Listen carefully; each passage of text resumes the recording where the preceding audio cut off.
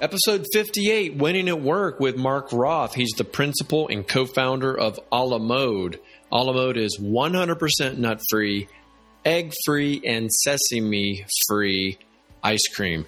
And it is delicious. After I had this episode with him, he said, Tony, let me send you a care package. He sent this beautiful box.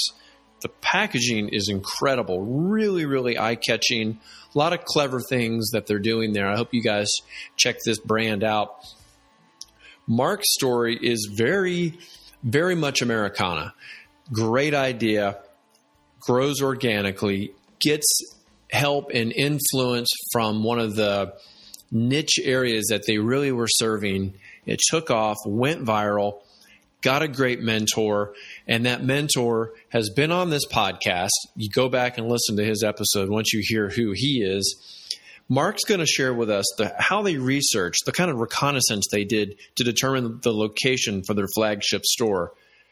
They took a big gamble. You've got to take a gamble when you're an entrepreneur, but you need to listen to what the one that they took was.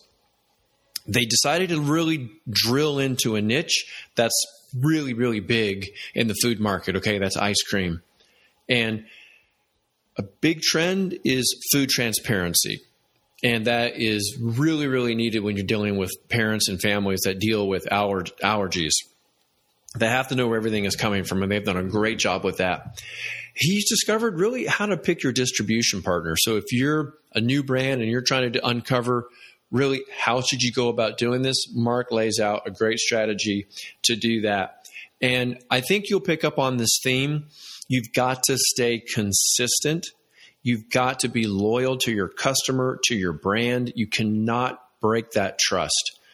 And this theme has come up a lot about aligning your passion and work. Mark does the same thing. He's got a unique twist on it. He's got great advice for employers as well. I hope you listen to this because there's a big labor shortage out there, and the ideas he has, I think, can absolutely help you. Guys, if you're enjoying this episode, share them, make a comment either on iTunes or on LinkedIn, and share it because I'm not a professional podcaster. This is not my day job. Mark, he's not a professional podcaster. This is not his day job.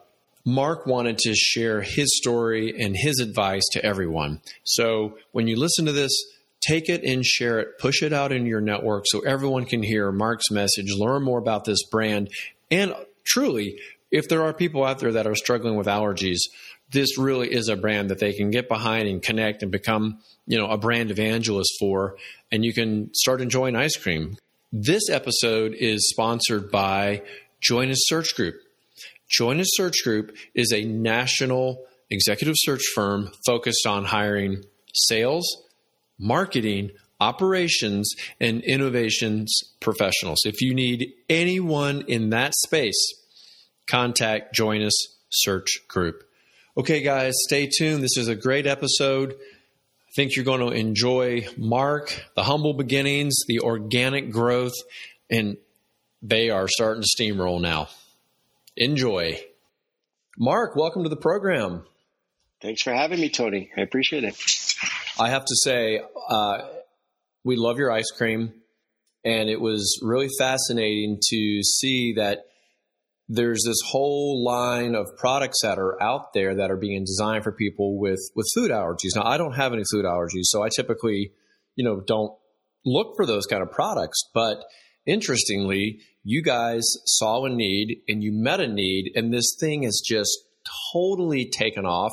And I wanted to ask you or congratulate you for signing that big deal that I just saw that came out with Nathan's Famous. Tell us about that. No, thank you. Yeah, no, it's been amazing. Working with James and working with the crew over at Nathan's has been an incredible experience. Having James Walker as a mentor has been absolutely amazing. And he's been able to sort of guide and steer me into things that are not in my wheelhouse or that I'm starting to learn. So being able to have the ability to use him as a soundboard and have him have the patience and be able to sit there and guide has been priceless as far as having the ability to work with him. Started out, both of us, James and I both share the same legal team. and our legal guidance, had recommended us just connect. He thought that the two of us sort of had the same visions, the same ideas, and thought we'd just get along great. So started speaking with James. James had started working with me on helping, as far as someone who has been in the industry for so long, helping and advising as I started launching our franchise program. And we really hit it off very well. And he's been an absolutely amazing asset to us. And we just started talking. And as we continue to talk and discuss both of our wheelhouses and all of the different similarities we had as far as our backgrounds with the restaurant industry, it just sort of started to make sense. And then he had the opportunity to come to the factory, try the ice cream, and he was discussing all the amazing things that he's doing over at Nathan's as far as with the brand and adding additional items and growing the brand, which it's absolutely incredible what these guys are doing. So it sort of made sense that bringing out a product not only that was safe but also a quality product made in New York sort of went with the same messages as Nathan's was trying to put out, and it was a great fit. It was just a perfect fit for two great brands. So we're really excited. We're really excited to start that launch with them. And you're going to be in the milkshakes, correct? Correct. Yes. Yeah, so we're offering them the shake mix for their milkshake program, and we are starting that shortly in the next week or so. I keep banging the drum that they've got to get down here to Atlanta. They're in the airport, but that's just that's 45 minutes away from me. So right. I keep pushing James. I say, look, come on, just do a ghost kitchen. You're already open at 150. Right. Open another one up here in Alpharetta. I don't doubt the route, at the rate that James is going, that there should be one in your area shortly, I'm sure. Well, I just think it's an amazing success story that, obviously, based there in New York, and given the technology and the way that brands can expand and build out from, what would normally be just a local phenomena, which you have done a great job locally, but boom, now it goes nationally. And that's why I wanted to talk to you as the CEO, co-founder, partner of A La Mode. Let's talk about, how can you build and market a food brand? I mean, how does someone even go about doing that? There's so many great ideas. There are cooks out there working in their kitchens. Help people figure out what are the steps they should be taking. So, thank you for saying that. We really, so my wife and I partnered up together. My background was the restaurants, as I mentioned earlier. Her background is the kids clothing industry. She has a showroom in downtown LA. She's been a rep out on the West Coast since before I even met her. And after we went ahead and decided to move on from the restaurant industry, had a family, and wanted to spend some time with our family, my wife had this idea about opening up this ice cream shop. And one of the things that she was adamant about, or wanted to make sure, was that there was something available for everybody. We also have a nephew who has a severe nut allergy. So we do take that very seriously, and we take it to heart. So when we opened up the shop, we did it as a no-brainer, but we didn't do it intentionally with knowing that there wasn't anything else out there. So we opened up the shop, and about a month after us opening, she handled everything from the front of the house with the clothing, the design. I mean, it's really her vision, an idea of how the place would look. And I took care of the food and beverage side of it with the, I learned how to make ice cream and learned that back of the house side of it. And we sort of merged our two talents, put them together, and we had the ability to open up this shop. About a month into us opening, a father with a child with a nut allergy took a picture of our sign, and it went viral. And that's when we found out, and it turns out that we were the only nut-free ice cream shop in the country. So again, it wasn't intentional. We didn't open this shop. What we wanted to open was something in our neighborhood. It was very close to where we live. We saw this space. It was a cute little space that sat there empty and dormant for 5+ years. Wondered why. We started doing our research, standing on the corner for hours at a time and just counting the strollers and counting all the different, the families that started moving into the neighborhood. Literally ground level, reconnaissance. Oh, 100%. I mean, I've been living in that neighborhood for 25 years. And in the last 10 years is when we started to see, or when we noticed that there were a lot more children and families moving to the neighborhood. Before that, people would ask me who my grandparents were, and it was a completely different environment and demographic.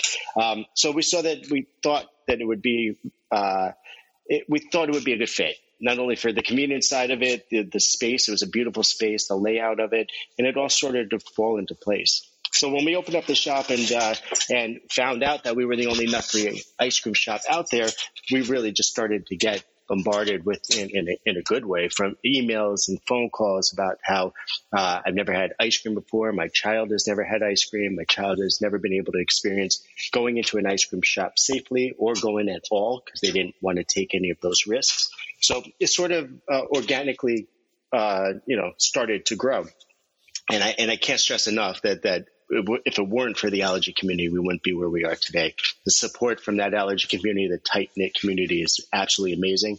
And each day it just blows us away how close they are and what they do for each other and what they do to try to continue to help get the education out there and get the awareness out there to everybody.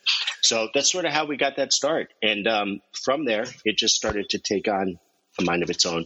And that's where we started to figure out and discuss which routes do we want to go. Do we want to continue to open up more of these shops, or do we want to go the other route, which was, if we did want to continue to open up these shops, how do we actually be able to do so if there are no other manufacturing facilities out there that are nut free to provide us that product? So our only option was to be able to do it ourselves and to open it up ourselves. So we went ahead and opened up a factory in the Bronx, about 15, 20 minutes away from the store. Built it from the ground up. We had to start from scratch. It was a little bit of an expensive endeavor, but of course, it was necessary for us to feel comfortable knowing that every piece of equipment had zero chance of cross-contamination, has never been used before, and it gave us the comfort knowing that we were starting the right way. And from the moment that we opened up our ice cream shop and the factory, we just never introduced nuts, eggs, or sesame into our facilities. And that's basically what gives us that comfort of knowing that there's no chance of that cross-contamination. It sounds like your first principle, your first idea there is, pick a niche and kind of learn, dominate that niche. And you were niching down. Maybe you didn't realize just how big of a niche it was, but clearly that is the idea around building a brand is, you kind of have to have your niche. You kind of have to know that the spot you're going to fit in. So from there, what's the next step? So you've got a hit. Okay. So now you go to manufacturing. So how do you begin to market and brand and push this thing out and start growing? What's the next step? So a lot of that, again, was organic. It was natural. We started getting a lot of people who were outside of this, the New York or the tri-state area, inquiring and seeing, where could we get your product? How can we pick it up? We don't have access to get to New York.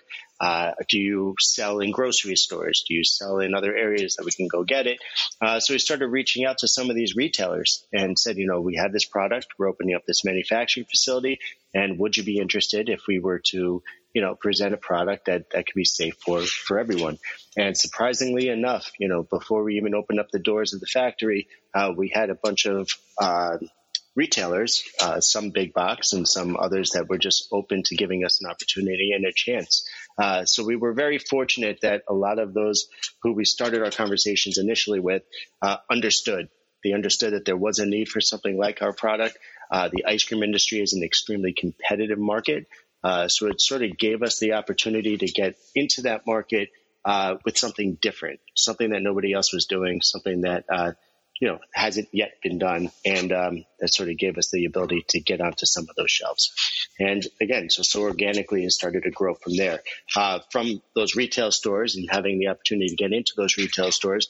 And trust me, it wasn't anywhere as easy as it sounds as I'm explaining it to you. But as we started to get onto these shelves and we started to be able to expand our reach and give opportunities for people to have it closer and available to where they live, we also started looking into other outlets. We wanted to be able to do direct to door. So being able to have our product shipped directly to your house. So we started an e-com program, which has been doing phenomenal. And we also started working on food service. So we reached out and we partnered with Madison Square Garden, the Minnesota Vikings, and a couple of other food service outlets, arenas, and stadiums. That gave us the ability to have something for those out there, a safe product for those to enjoy. So again, it was just an organic. It's just one of those things where we started riding that wave, and just kept rolling with it. Well, it does go to one of the marketing principles that, there needs to be a demand, and the demand was there. You tapped into the demand, and you may be riding that wave, but you didn't force it. I'm curious though, the food supply chain is very complicated for people a lot of people who listen to this podcast are in food and beverage, but it is a very complicated supply chain. So when you talk about going into grocery stores, are you selling into distributors who then place on the shelves, or are you direct to the retail? We do both.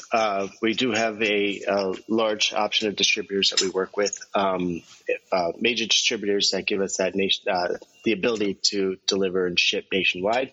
And we also do direct deliveries as well. We do direct deliveries to the local tri-state area. So we try doing it from both ends. One of the reasons being that we want you to make sure, we can be as safe as possible. But once it's out of our doors, and into somebody else's hands, we wanted to feel comfortable knowing that it was going to get to the places that it needs to get to safely as well. So we really wanted to make sure that we partnered with the right people who would handle our product, understood the need and the need to be very careful when handling our product, making sure that it wasn't mixed with things that we wanted to stay away from and avoid. So there was a little bit of a learning curve. There was a little bit of, trial and error on both ends with our distributors. But yeah, we have both options of working with major distributors and also doing it. Yeah, it sounds like you're just being very thoughtful and very purposeful. You're not just trying to slam the product out there. It sounds like your desire and your need to put this product out there is coming from a place of wanting to help people. No, but I mean, when you have a mission that goes beyond just a profit motive, right? You make the kind of decisions that you're making. Right. Now, when Sandy and I opened up and we were running the store ourselves at the beginning, and we had a few of our employees from the restaurants that we had that came and joined us because we're very strong and very tight-knit with a lot of our employees, and we have been for many years. We take a lot of pride in that. And so we brought so Sandy and I were both working at the shop trying to get a feel and get an idea of it. Like I said, I can't dress myself. It's Sandy who came up with this mindset, the look, the aesthetic, and we really wanted to make sure that it hit all of the different things that she was looking for when it came to an experience when you walk in the door. So we were able to, behind the counter and having people that were coming into the store, experience directly ourselves this interaction with a lot of these allergy families. And the one thing that was consistent every single time was that what they wanted to do when they came in there was they wanted to make sure not only if it was safe for themselves or safe for their children. So they would ask questions 8, 9, 10 times, which we fully understood. And patience is very key with all of that, because you have to understand that they're saying this not to be a pain. They're not saying this to be difficult.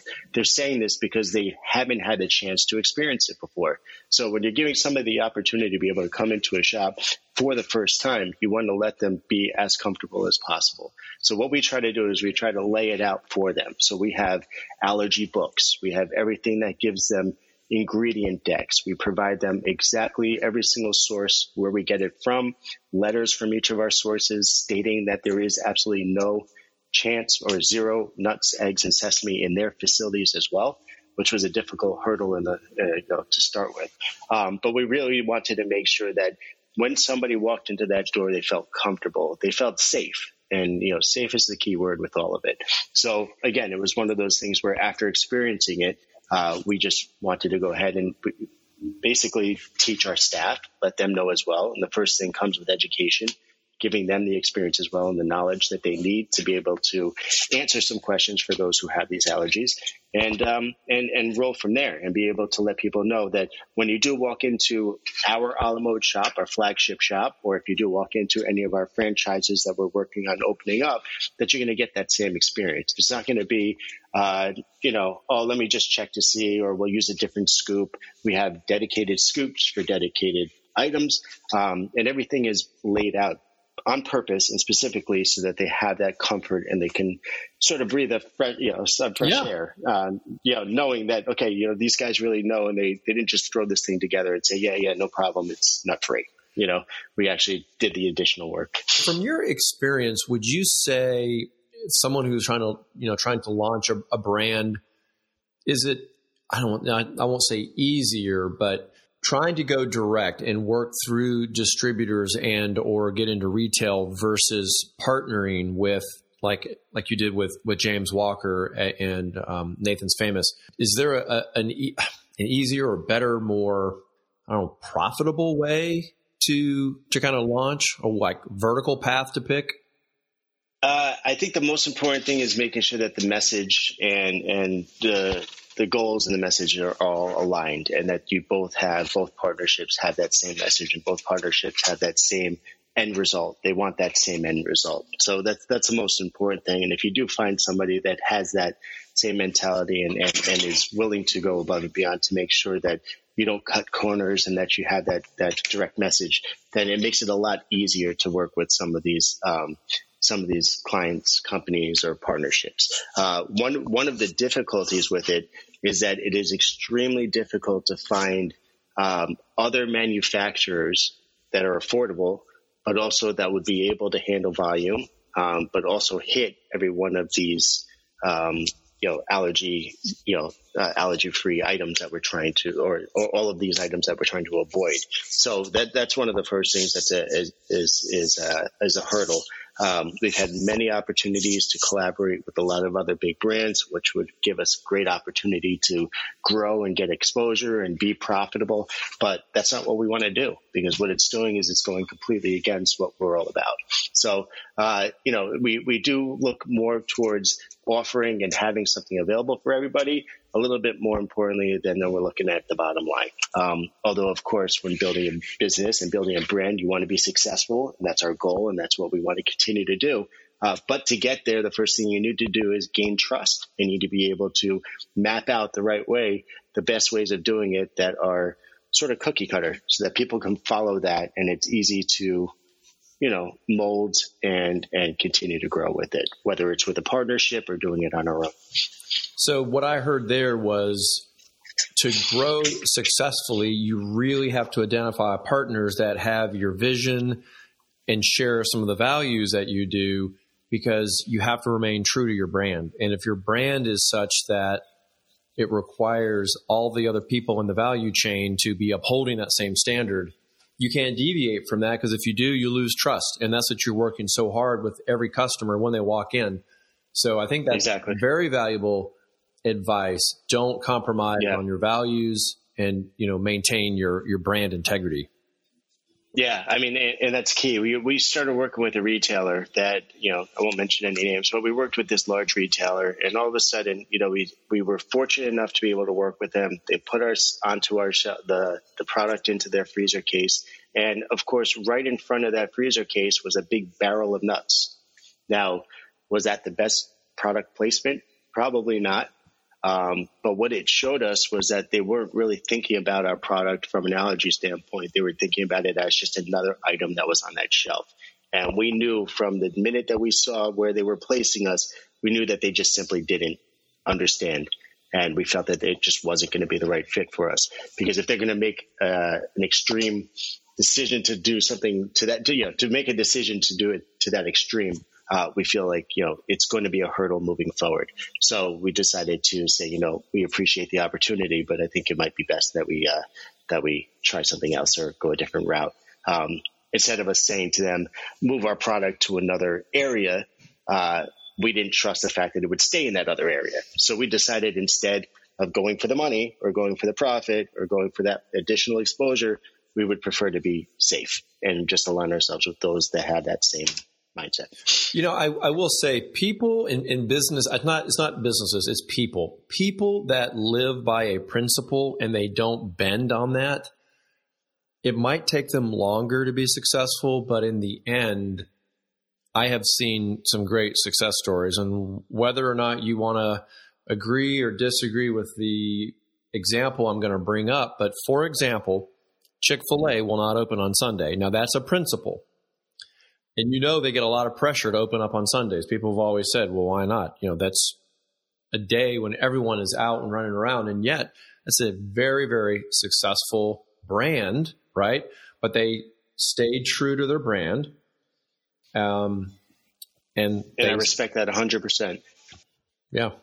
100%. You stick to exactly what your message is, and you don't veer off. And if you do that, that's where you gain that trust. And you might upset some of those, and those that wanted to go there on a Sunday, they'll be back Monday. They will be back on Monday, or they'll be back Tuesday. They'll huff and puff about that they aren't, they don't have that day that they decided to close, but they'll stay true as long as you stick to your guns. So I do think that it's extremely important that you don't, because you're never going to please everyone. Especially coming from the restaurant industry and the restaurant business. You know that, unfortunately, firsthand. 100%.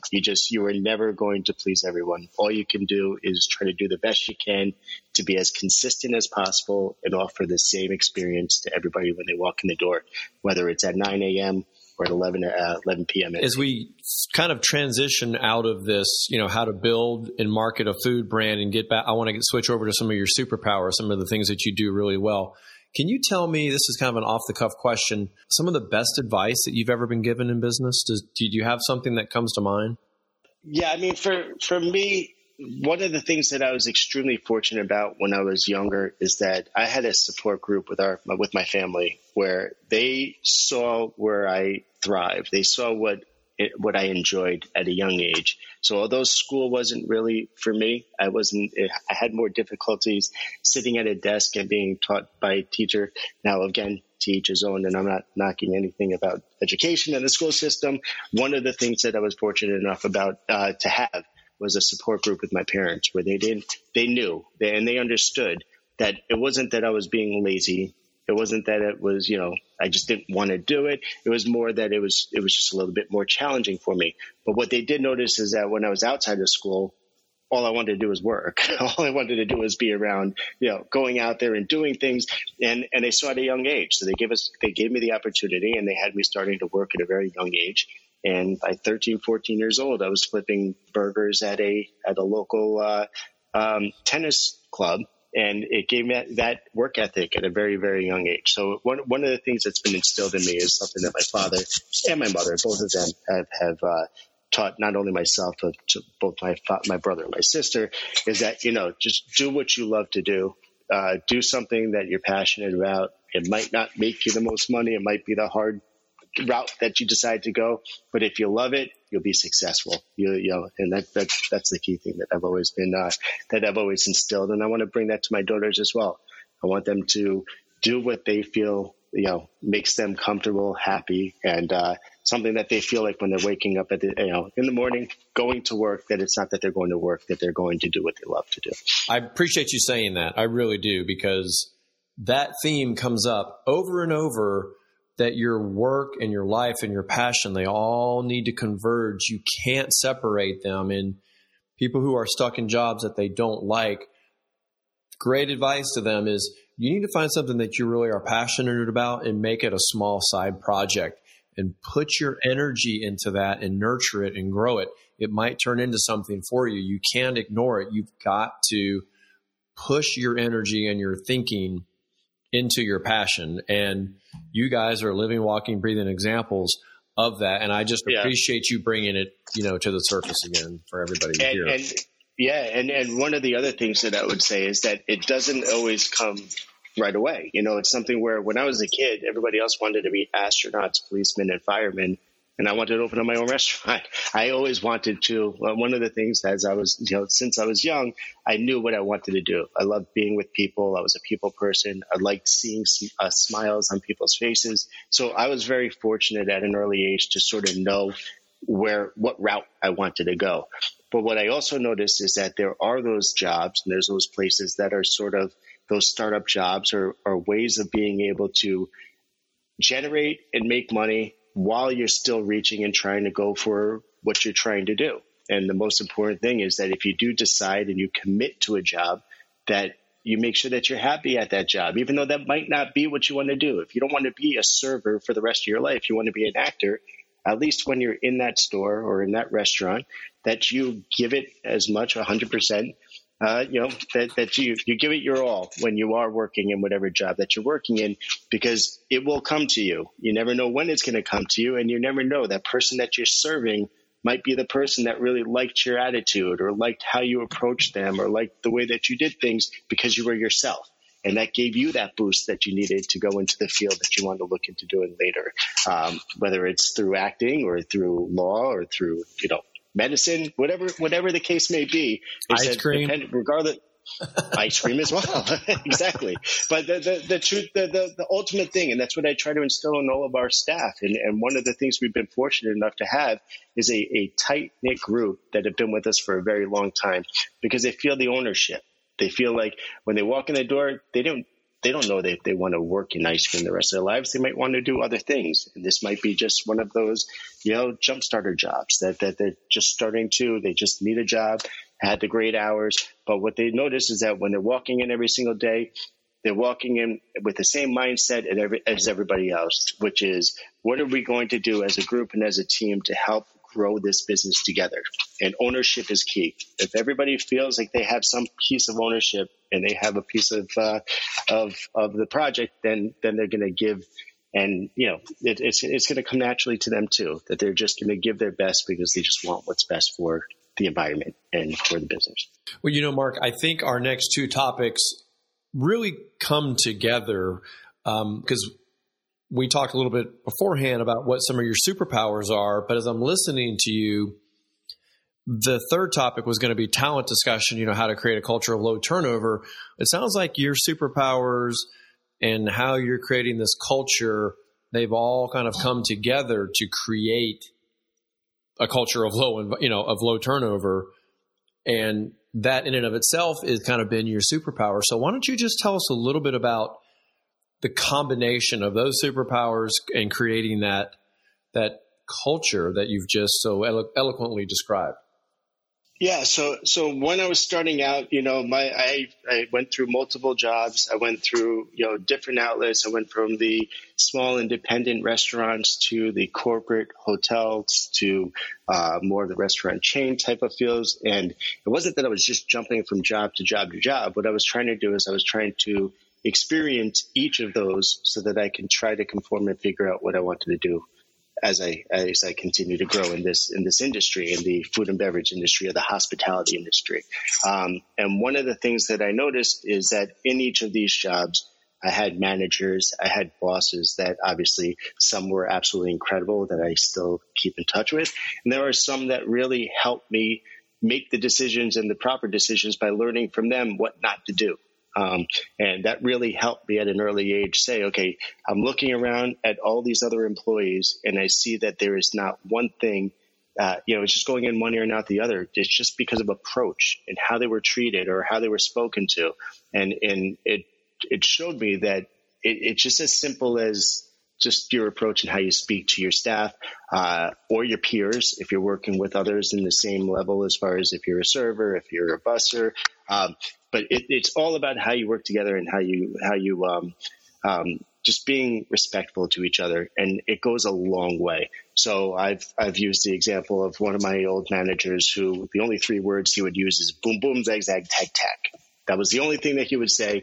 He would sit in his office, not leave the office, and he would just expect you to know what that meant and go out and do it. And of course, half the time you wouldn't do it properly. How bizarre. Say that again? And you just get berated. Boom, boom, zag, zag, tack, tack. And it's something that's been instilled in me ever since that, I've been 16 years old. I was 16 when I had this manager who was teaching me this and, or telling me this. And it just stuck with me. So what I tried to do ever since that experience working with that company was I knew what not to do or how not to make things work, because I saw that it wasn't working. Not only was it not working for me, I continued to work hard. That's part of me, is that even if I don't agree with it, it is part of my job responsibility and I'll continue to do it. But I noticed around me that there were people that were working there for 20 plus years and they just had zero respect for the guy. And it actually went into the experience for the guest, and the guests were sitting there and they're being served by somebody who was miserable, or they're being served by somebody who just got berated in the back of the house by this guy screaming boom, boom, zag, tag, tag, tag. So if you find ways of being able to say, even though you might not want to do it, it is it's the best interest for all of us to do it. I have no problem doing it as well. Then please, just finding ways of being able to speak and to train and to interact with them and let them know that they're one of many and they're a part of the team and not just somebody that's punching in and punching out every day. And if you can get people into that mindset that when you're walking in the door, give them the environment. One of the key things for us as well is there's music. You will always, in any place that we have, any establishments that we own or that we've been a part of, right when you walk in the door, you're hearing music. And that's because we want them to feel comfort. We want them to feel at home when they're there working. Of course, we expect them to work as hard as possible and do the right thing and focus. It's not that we're having dance parties all day, but we want them to be in an environment where they feel comfortable, that they know that when they're walking in the door, their focus is on how do we continue to improve and get to the next level with our company, not Mark and Sandy's company, not Alamo, our company, and then being, part of it, having that ownership and being a part of it. So I think that that's really helped us. I think it has helped you. I would love to see what music would do to a corporate environment. Can you imagine?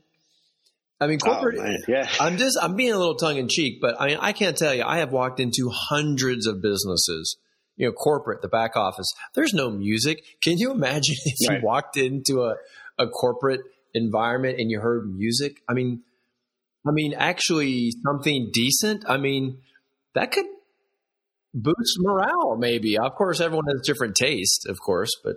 Well, and that's the thing is that you want to find a fine line where it's not something that's overboard. You're not walking into a nightclub, but it's something where you're walking into an area where you're listening to something behind you, whether it's music, whether it's rain, whether it's the white noise, if that's what you're used to from trying to put your kids to bed. You just have to have something in there that people feel that you're not just stuck in a box and just doing something like the time to make the donuts every day. You want to get them out of that mental mindset. And if you're able to do that, it goes a long way. Them walking in and feeling like, that they're not stuck or locked is extremely key and important. And so when you mentioned corporate, what I used to do with one of the corporate hotels I used to work with, I used to work the night shift, the graveyard shift. And you got these guys that were working from 10 o'clock at night till 10 o'clock in the morning, doing the same thing every single day. It's just nonstop every single day. And what you start to notice is that obviously they are not going to be as passionate about it because they feel like, all right, all I'm doing is pushing garbage down a street, down the aisle, or I'm just cleaning thousands of pieces of silverware, and it feels like it's just nonstop over and over again. So what we decided to do is break it up, and we would go into the ballroom, we blast the music, and we let these guys just go crazy for a little bit. 5-10 minutes. Let's just get out of that mode of just work. Get your minds into another place. Go do something. Go, play a game. Do something to let them know that there's something more than just polishing silverware or taking the garbage out or redoing, or resetting up for another event that's going on the next day. And what I noticed by doing just those small little things for 10 to 15 minutes, it made them, number one, look forward to something. They knew that there was something coming up later on that, in the middle of that shift that they can go and have a good time doing for a few minutes. And it sort of gets them out of that mental mindset of time to make the donuts. So I feel like that goes a long way as well. So even if in a corporate environment, you can't have the music blasting around you at all times, find ways, even if you're in a corporate environment, to let them feel that there's more than just being at a computer, or there's more than just being at that one physical thing. And you mean a lot more than just being just a body there at a desk type of thing. Mentality. I love that. I mean, sounds like not only is one of your superpowers, obviously, you're passionate, you work hard, but you seem to have kind of tapped into understanding the mental side of work and attitudes and, all those things kind of combine to create a mental atmosphere of not drudgery. Right. And all through experience. And my wife is the same way. And her mentality is the same exact way. And that's why we work really well together, is that she has that same exact mentality. So it's not that you're getting one route or one way of approaching things from me and one way of approaching things from her. I mean, we're like two peas in a pod when it comes to that. That way we are completely on the same level when it comes to it, where, there's never not a smile on my wife's face. She always wants to do whatever possible to make sure that not only are our guests content and have the best experience possible, but also any of our staff as well. No, I can imagine the people that are in corporate that are listening to this right now, some corporate manager or VP sales, and, obviously they can't turn the music on, but they probably are brainstorming ideas right now. What can I do to break up the monotony when the whole sales team has to come in and they're having to bang out reports? Or I'm even thinking about my team. I've got a team of recruiters. Maybe there's some different things that I can do during the middle of the day to, just pull everyone away and let's go just take a mental refresher. Yeah. And to even bring back and tie it back into the ice cream. We have a lot of these corporate companies who will reach out to us and say, listen, do you mind, would you send us over a case or 50 cups for my employees? We want to be able to have an ice cream day for them because of all the work that they're doing. I mean, people are definitely making efforts and trying to find ways of showing appreciation to their staff. They'll rent one of our ice cream trucks and say, do you mind putting an ice cream truck outside so that they can take that mental break, go out, enjoy some ice cream, and just, shut it off for a second before they get back to work. Yeah, that's great. It's a very human side of work, right? I think that's what you do really well. I think that other one other superpower that you display definitely is empathy. I think you do a great job of empathizing with your team, and having worked kind of alongside them. And that's one of those principles of servant leadership. When you come alongside people and you work with them, not direct them like this other boss with the boom boom zigzag. That. Yes. I mean, that right. Guy was not coming alongside you to work with you and help you. He was just obviously a poor communicator. So, coming alongside people, being that servant leader, asking what can you do to help them, enable them to do better. I mean, all those things. Not being afraid to be there right next to them to help them, not being afraid to get your hands dirty as well. Showing them by leadership, showing them that showing them by doing it yourself as well and saying, okay, this is the way we feel might work best, but also give us your feedback. You're the one that's going to be doing this all day. Is there a better solution? Because we're open to it. It's not that what Sandy and I say is etched in stone. It's just that this is what we advise, or this is what the route that we would like to go. And if you have a better solution, and that's again part of that ownership side of it, is that we want our staff to feel that they can come to us, they can communicate to us and say, listen, we feel that this might be a better way. And we'll approach it, we'll discuss it, we'll go through it. And most of the time they're right. And of course they're going to be right because they're the ones that are handling it on a day-to-day basis. So when they see that we're listening, when they see that we're open, our doors are always open. That's a huge policy for us. It's always an open door policy. Come in for anything that you need. And if you feel like there's something that you think can improve what we're doing, then by all means, it benefits everybody by doing that. I feel like sometimes these conversations, people might say, hey, this is common sense, but common sense is not so common anymore. And it's important to emphasize the fundamentals of management and leadership. And it doesn't have to be rocket science. It sounds like a lot of good, common, fundamental, practices are being used. Look, goes a long way. I mean, it does. Look, there's a lot of, HR management consulting firms that come out there that try to create all these special programs. A lot of it is not needed. I mean, just common sense. And I think you guys have done a wonderful job with that, low turnover, high retention, good work environment. And let's face it, the food and beverage industry right now is struggling to hire. They're struggling with retention. I hope everyone can just listen to this You know, these are very practical, honest steps that, you know, a restaurant can take, you know, just to make everyone 100%. Yeah. And finding ways of them wanting to get back to work to be a part of something because they are a part of something and not because they're going there just to collect a paycheck. And that's where they have this, that differentiation where a lot of this mentality is, oh, do I really have to go back and hear this guy yell at me all day? Why do I want to do that? Why do I want to go back into that type of environment anymore? But if you're in an environment that you enjoy being around and you actually enjoy going to, it makes that jump a lot easier and quicker, or a lot simpler. Yeah. If you own a restaurant, you better have a general manager that has a heart. Because you're going to blow through people in a heartbeat. Well, and that's the key. It goes from the top down. And it's really showing that leadership and examples all the way straight down. So, I mean, you brought up a perfect point, is that we can have that vision. My wife and I can have that vision. But if it's not passed down to others that are supervisors or managers or general managers, then you just lost the chain right there. The chain is broken right there. So you want to make sure that you have those who had that same vision with you, that's working with you, that have that same mentality of how to treat people and how to get the best results out of anybody. Well, Mark, I know we could just talk, I think, forever about ice cream. And why don't, as we kind of wrap up, if people are listening to this and they're thinking, you know, this is a brand that they want to get behind. This is a company that they would like to learn more about. You mentioned franchising. Is that actually going to be happening? Is this an opportunity for people if they wanted to become a franchisee?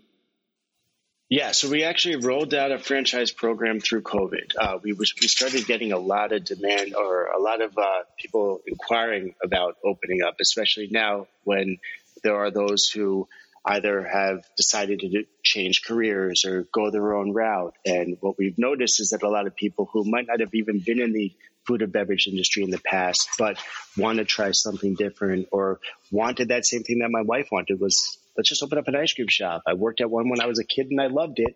So we started getting a lot of demand for it. So we looked into it. We created, a franchise program, and we have it on different levels so that we make it as easy as possible for someone who is interested in joining our team and joining the growth of our business and providing a safe product for all to enjoy. So we built out these platforms where it's a scoop shop. So it's basically, just the scoop, not the clothing and everything else like in our flagship store. So that's one of the opportunities for a franchise. And then we also have the franchise opportunity as as the whole gamut with the boutique, the parties, events, so on and so forth. And then we also have a franchise opportunity with food trucks as well. So we opened up those gates. We started to see we have about 30 plus FDDs out as far as opportunities out there, people who are interested. And we just rolled out this program. If anybody is interested, please reach out. We would love to discuss and show in more detail.